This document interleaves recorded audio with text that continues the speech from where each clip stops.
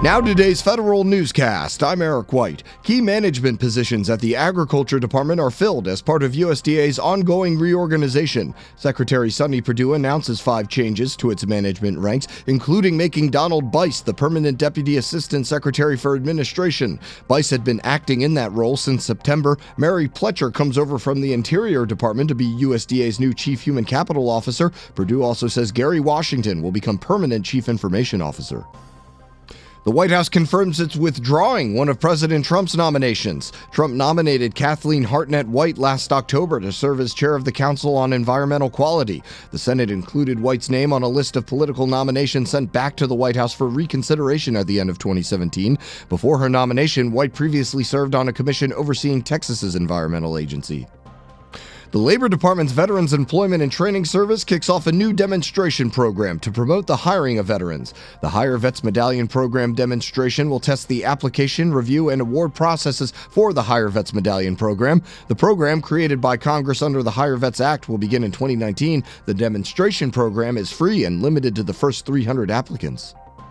Newer veterans aren't getting the proper mental health care they need, Federal News Radio's Scott Maucione reports. A study mandated by Congress finds there are substantial unmet needs for mental health services for Iraq and Afghanistan war veterans. The study states half of the vets with depression or post-traumatic stress disorder are not receiving mental health care. A different study from the Clinical Psychology Review says focus on issues like PTSD may overshadow other stresses veterans are facing. Those stresses include losing military identity and feeling isolation in the civilian world. I'm Scott Maucione. Congress and the Government Accountability Office are concerned the Veterans Affairs Department will not meet its self-imposed February 2019 deadline to stand up a new appeals process. The deadline was included in a new Appeals Modernization Act passed last August. The VA doesn't have a complete implementation plan. Its IT plan, for instance, only goes up to the first 6 months.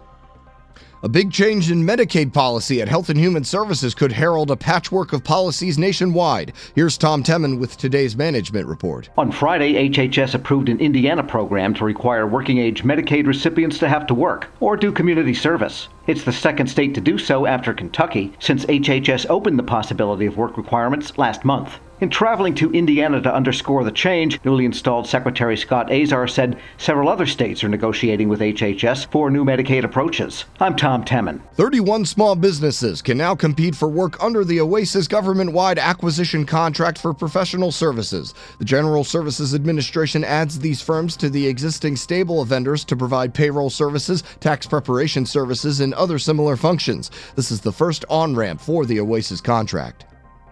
DHS picks a vendor for the next phase of a government-wide cyber initiative. The Homeland Security Department and the General Services Administration award a $621 million contract to Booz Allen Hamilton under the Continuous Diagnostics and Mitigation, or CDM, program. The 6-year task order is for maintenance of existing cyber tools and the implementation of new ones at 7 agencies. The agency customers include the Departments of Veterans Affairs, Transportation and Energy, as well as the Office of Personnel Management. This is the first CDM award under the new approach using the Alliant government-wide acquisition contract. I'm Jason Miller. And a new tool from the Office of Personnel Management to help agencies request approval for recruitment, retention, and relocation incentives more easily. OPM creates a series of fillable templates to help agencies make requests when they want to offer a higher incentive pay than they're allowed to give without approval. The Government Accountability Office recently found agencies rarely use these incentives. Find these stories at federalnewsradio.com and subscribe to the Federal Newscast on Podcast One or iTunes. You can also follow us on Twitter at Federal Newscast. I'm Eric White.